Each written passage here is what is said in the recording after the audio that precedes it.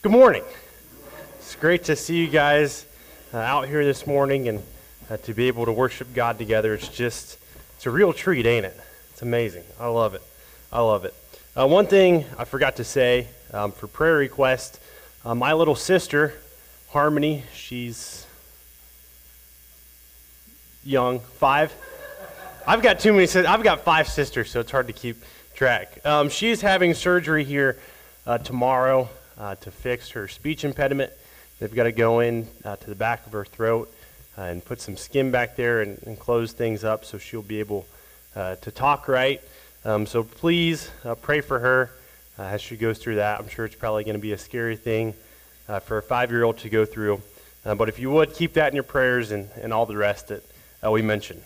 If you have your Bibles this morning or whatever you have the Bible on, let's go to John chapter 4. John chapter 4, starting in verse 7.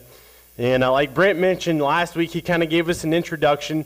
But our sermon series for this month is in John. And what we want to focus on and what John is on is that we may believe. So we're going to be in John chapter 4 today, starting in verse 7 down through 14. John chapter 4, 7 through 14. It says this: There came a woman of Samaria to draw water. Jesus said to her, "Give me a drink," for his disciples had gone away into the city to buy food. Therefore the Samaritan woman said to him, "How is it that you, being a Jew, ask me for a drink, since I am a Samaritan woman?" For Jews had no dealings with Samaritans. Verse number 10, Jesus answered and said, "If you knew the gift of God, and who it is who says to you, 'Give me a drink,' you would have asked him, and he would have given you a drink of living water." She said to him, "Sir, you have nothing to draw with, and the well is deep. Where then will you get this living water? Are you no greater than our father Jacob, the one who gave us this well and drank from it himself and his sons and his cattle?" Jesus answered and said to her, "Everyone who drinks of this water will thirst again, but whoever drinks of the water that I will give him shall never thirst. But the water that I will give to him will become in him a well of water springing up into eternal life." Let's pray this morning as we get started out. Dear God, we come before you this morning, and we're just so thankful for this opportunity that we have to come together and to open up your word and learn from it. God, I pray that you'll be with us as we do this morning, that we'll have open hearts and open minds to what your word says to us, and God, that what we say and what we do will be uplifting and pleasing to your sight. God, I thank you so much for each and every one who's here this morning, whether in person or online. God, I just pray that you'll bless them. And we just thank you so much for our forever family here at North Broadway.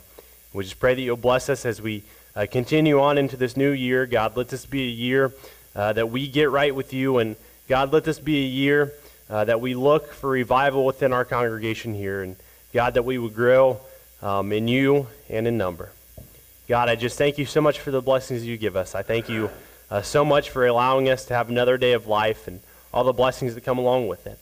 But God, help us to use these blessings and take them out to people and just share with them the gospel. God, let us never forget the greatest blessing that you've ever given us. And that's your son Jesus and the sacrifice that he made for us. And I pray all this in his name. Amen. The woman at the well. That's what we want to talk about this morning. A story that we've all heard at least once or twice in our lifetime. But do we actually dive in to see what Jesus is trying to say and the things that actually pertain to this story? A woman from Samaria comes all alone to draw water. Jesus says to her, "Give me a drink." The Samaritan woman asks him in disbelief, "How can you, being a Jew, ask me for a drink?" And I'm sure she's probably thinking, man, why is he asking me, a Samaritan, a woman, for a drink? But Jesus said to this woman, "If you only knew the gift of God and who it is who is asking for a drink, you would have asked him and he would have given you a drink of living water." The woman replies to him, "Sir, you have nothing to get water in. Where will you get this living water?" But Jesus says back to her, "Everyone who drinks of the water from this well will become thirsty again. But whoever drinks of the water that I shall give will never grow thirsty." This woman came from the city of Sohar, and every day she would walk about a half mile or so and back carrying water either on her head or on her shoulder. In the custom of that day, the women would meet together at this well, and they would go and get their daily supply of water, and while they were there, they would talk about the things that are happening, the gossips, kind of like the beauty shop of nowadays, right? They would meet together and talk with one another. But I want you to notice something, that this woman was alone. She wasn't with the rest of the women. And my theory is, and this is the popular one, is that this woman was a social outcast due to her adulterous situation. None of the respectable citizens would want to have anything to do with this lady or associate with her. After all, she was an outcast. She was an unclean adulteress, a Samaritan, a woman. So how would Jesus approach this situation? How would Jesus overcome these barriers and reach her without putting up more barriers? So, what does Jesus do? Let's jump down to verse 9. He simply asks for a drink.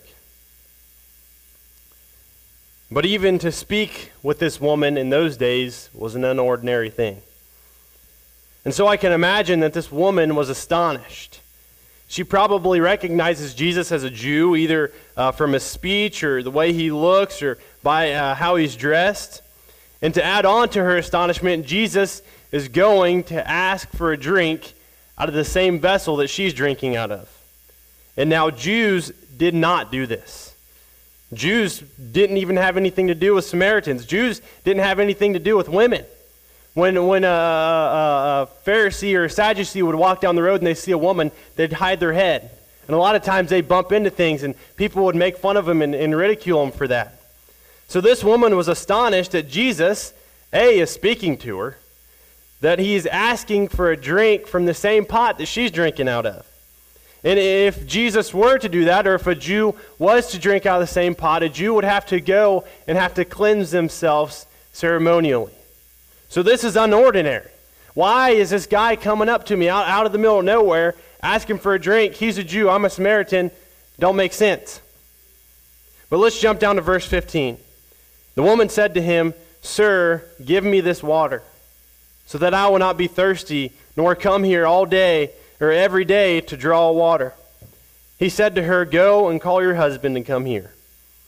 The woman answered and said, "I have no husband." Jesus said to her, "You have answered correctly, I have no husband. For you have had 5 husbands, and the one whom you are with now is not your husband. You have said truly in this." Ooh, it just got interesting. She asked for a drink of water, and Jesus says, "Hey, why don't you call your husband to come over here?" She's like, "Oh, I ain't got no husband." He's like, "Yeah, you're right, you don't, right? You actually had 5, and the dude you're with now, not your husband." Said, "Ooh, awkward," right? I'd be sweating if that happened to me. But the woman missed the boat. She's thinking that Jesus has some magical physical water that if she could have a drink of this, that she wouldn't have to come here every day, right? She would never be thirsty again. Physically, she would never be thirsty. But in reality, Jesus is talking about spiritually. In verse 16 comes the next approach of Jesus, and he uses a little more dramatic and personal means of bringing this woman to an understanding of what living water actually is. So first, Jesus must make her soul thirsty. The truth of God reveals 2 things in our life, and I want you to remember this because it's true. Number 1, it reveals our sinful and unrighteous state that causes us to thirst after Him. And number 2, it reveals that God manifested through Jesus as the living water that can quench that thirst. Before we can be saved, we first must be lost. You can't be saved if you're already saved. You have to be lost first. And no one can be saved unless we first recognize our lost state. The Samaritan woman must have the full light of God's perfect standard focused upon her immoral life to show her her need for living water. The gospel, of course, can be rejected. When the light of God's truth shines upon good and honest hearts, they will become hungry and thirsty to partake in the nature of God. But the results are different with evil hearts. They are increased in their hardness, and the longer they reject, the harder their hearts become. Jesus cannot give the woman of Samaria the living water until she has a thirst for it. Thus, Jesus, in his omnipresent forces the woman to see herself as one who needs this water, this living water. And so Jesus, like I said, Jesus kind of throws a little twist into the conversation. He says, hey, go bring your husband here. And then suddenly, the story changes. Right? Suddenly, this woman isn't as excited to see a Jew talking to her. And she answers back. Some believe the woman to be making a humble confession of her sins rather than seeking to conceal the fact that she was living with a man in an adulterous relationship. However, she's trying to evade the issue, and her next move was to raise a theological question for dispute concerning the two religions. She's thinking, oh, Jesus got me, so I'm going to throw one back at him, right? That's how it works. We don't like to be wrong. We don't like it when somebody comes up and points out our sin, do we? Right? We can, I can sit here all day and tell somebody their sins, but when somebody does it back to me, ooh, no, don't work out. So the reply of Jesus in verse 17 and 18 is kind of weird. He continues to probe. He knows just how to proceed, and it is as Jesus is saying, you're correct when you say you don't have a husband. She is living with a man, but he is not her husband. Then Jesus proceeds to tell her the story of her life. And there are two important blessings that this woman receives. Jesus, by his power to search her heart and reveal her past, has A, revealed her sin and made her desire righteousness, and manifest to some extent his presence and his divine nature, and thus provided her a way to righteousness. And so this morning, I want to ask you a question. Me and Brent were talking about this week. The best way, if you can't figure something out, put yourself in somebody else's shoes. And so this morning, I want you to do that. Picture yourself going someplace, wherever it is that you go daily, maybe work, the store, something like that. And Jesus comes up to you. And he asks you for a simple favor. Whether that be a drink or something to eat or to get something off the top shelf for him, something like that. It's something so simple. Right? And you're thinking, man, where'd this dude come from? He's dressed a little funny. He looks a little funny. Why is he talking to me? And then he proceeds to tell you everything that you've ever done. Good and bad. Like I said, you'd probably be sweating a little. Jesus tell you about that time when you were 5 years old and you disobeyed your mom, and so she stuck you in the corner and you started peeling wallpaper, and then that didn't work, so she spanked you, and then that didn't work, then she sent you to your room, and that didn't work, right? Jesus tell you all these things about your life. You probably just sit here, man, be a little more quiet. There's people around. They may hear some of these things, right? Well, I'm going to tell you something. One day it's going to happen. Whether that's in this lifetime or in the lifetime to come, Jesus will find you and he will tell you everything that you've ever done, good or bad. Now, here in this lifetime, you may not get the chance that this woman got to have a physical appearance of Jesus, right? Jesus isn't going to come up when you wake up and be like, hey, let's talk for a second, right? But I tell you what, if you've done something wrong, you know it. Don't you? You don't have to be a Christian to know you've done something wrong. You know when you've done something wrong. I know I do. Maybe I'm weird. Maybe I'm the only one. But I doubt it. We know when we do something wrong. And we've got the chance to fix that right here, right now. And I tell you, better do it right here, right now, versus standing before him on Judgment Day. One day you're going to get the chance to stand face to face with Jesus. And I highly suggest you do it right now. come in contact with the blood of Jesus right now. Don't wait until eternity to stand before Jesus. Sorry. Don't work. If we go back to Matthew chapter 7, we've all heard this one before. Matthew chapter 7, verse 21. A lot of times I think this verse has been so watered down that sometimes it starts to lose its meaning. But this verse is the scariest verse in the whole Bible. Out of all these pages, these words are the most scariest ones. He says this, "Not everyone who says to me, 'Lord, Lord,' will enter the kingdom of heaven, but he who does the will of my Father who is in heaven will enter. Many will say to me on that day, 'Lord, Lord, have we not prophesied in your name, and in your name cast out demons, and in your name performed all these wonderful miracles?' And then I will declare to them, 'I never knew you. Depart from me, you who practice lawlessness.'" What do you want to hear? When you stand before Jesus face to face on Judgment Day, I don't want to hear this. Right? To have Jesus stand before, face the Savior of the world, the one that can wash away your sins, that can take everything away, and you stand before him, he goes, "Man, I don't know who you are. Get out of here." Ooh. Bad news. I'd rather stand before right now and say, "Jesus, you know what? I've messed up.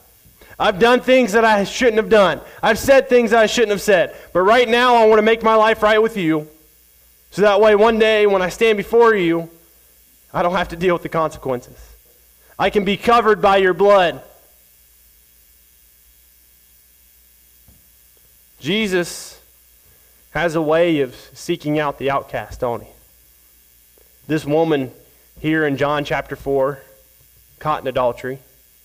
Right? Another time, the Pharisees catch a woman in the very act. And they're getting ready to kill her. And so they come over to Jesus and say, "Hey, man, what should we do?" Trying to test him, right? But what does Jesus do? He says, "He who is without sin, cast the first stone."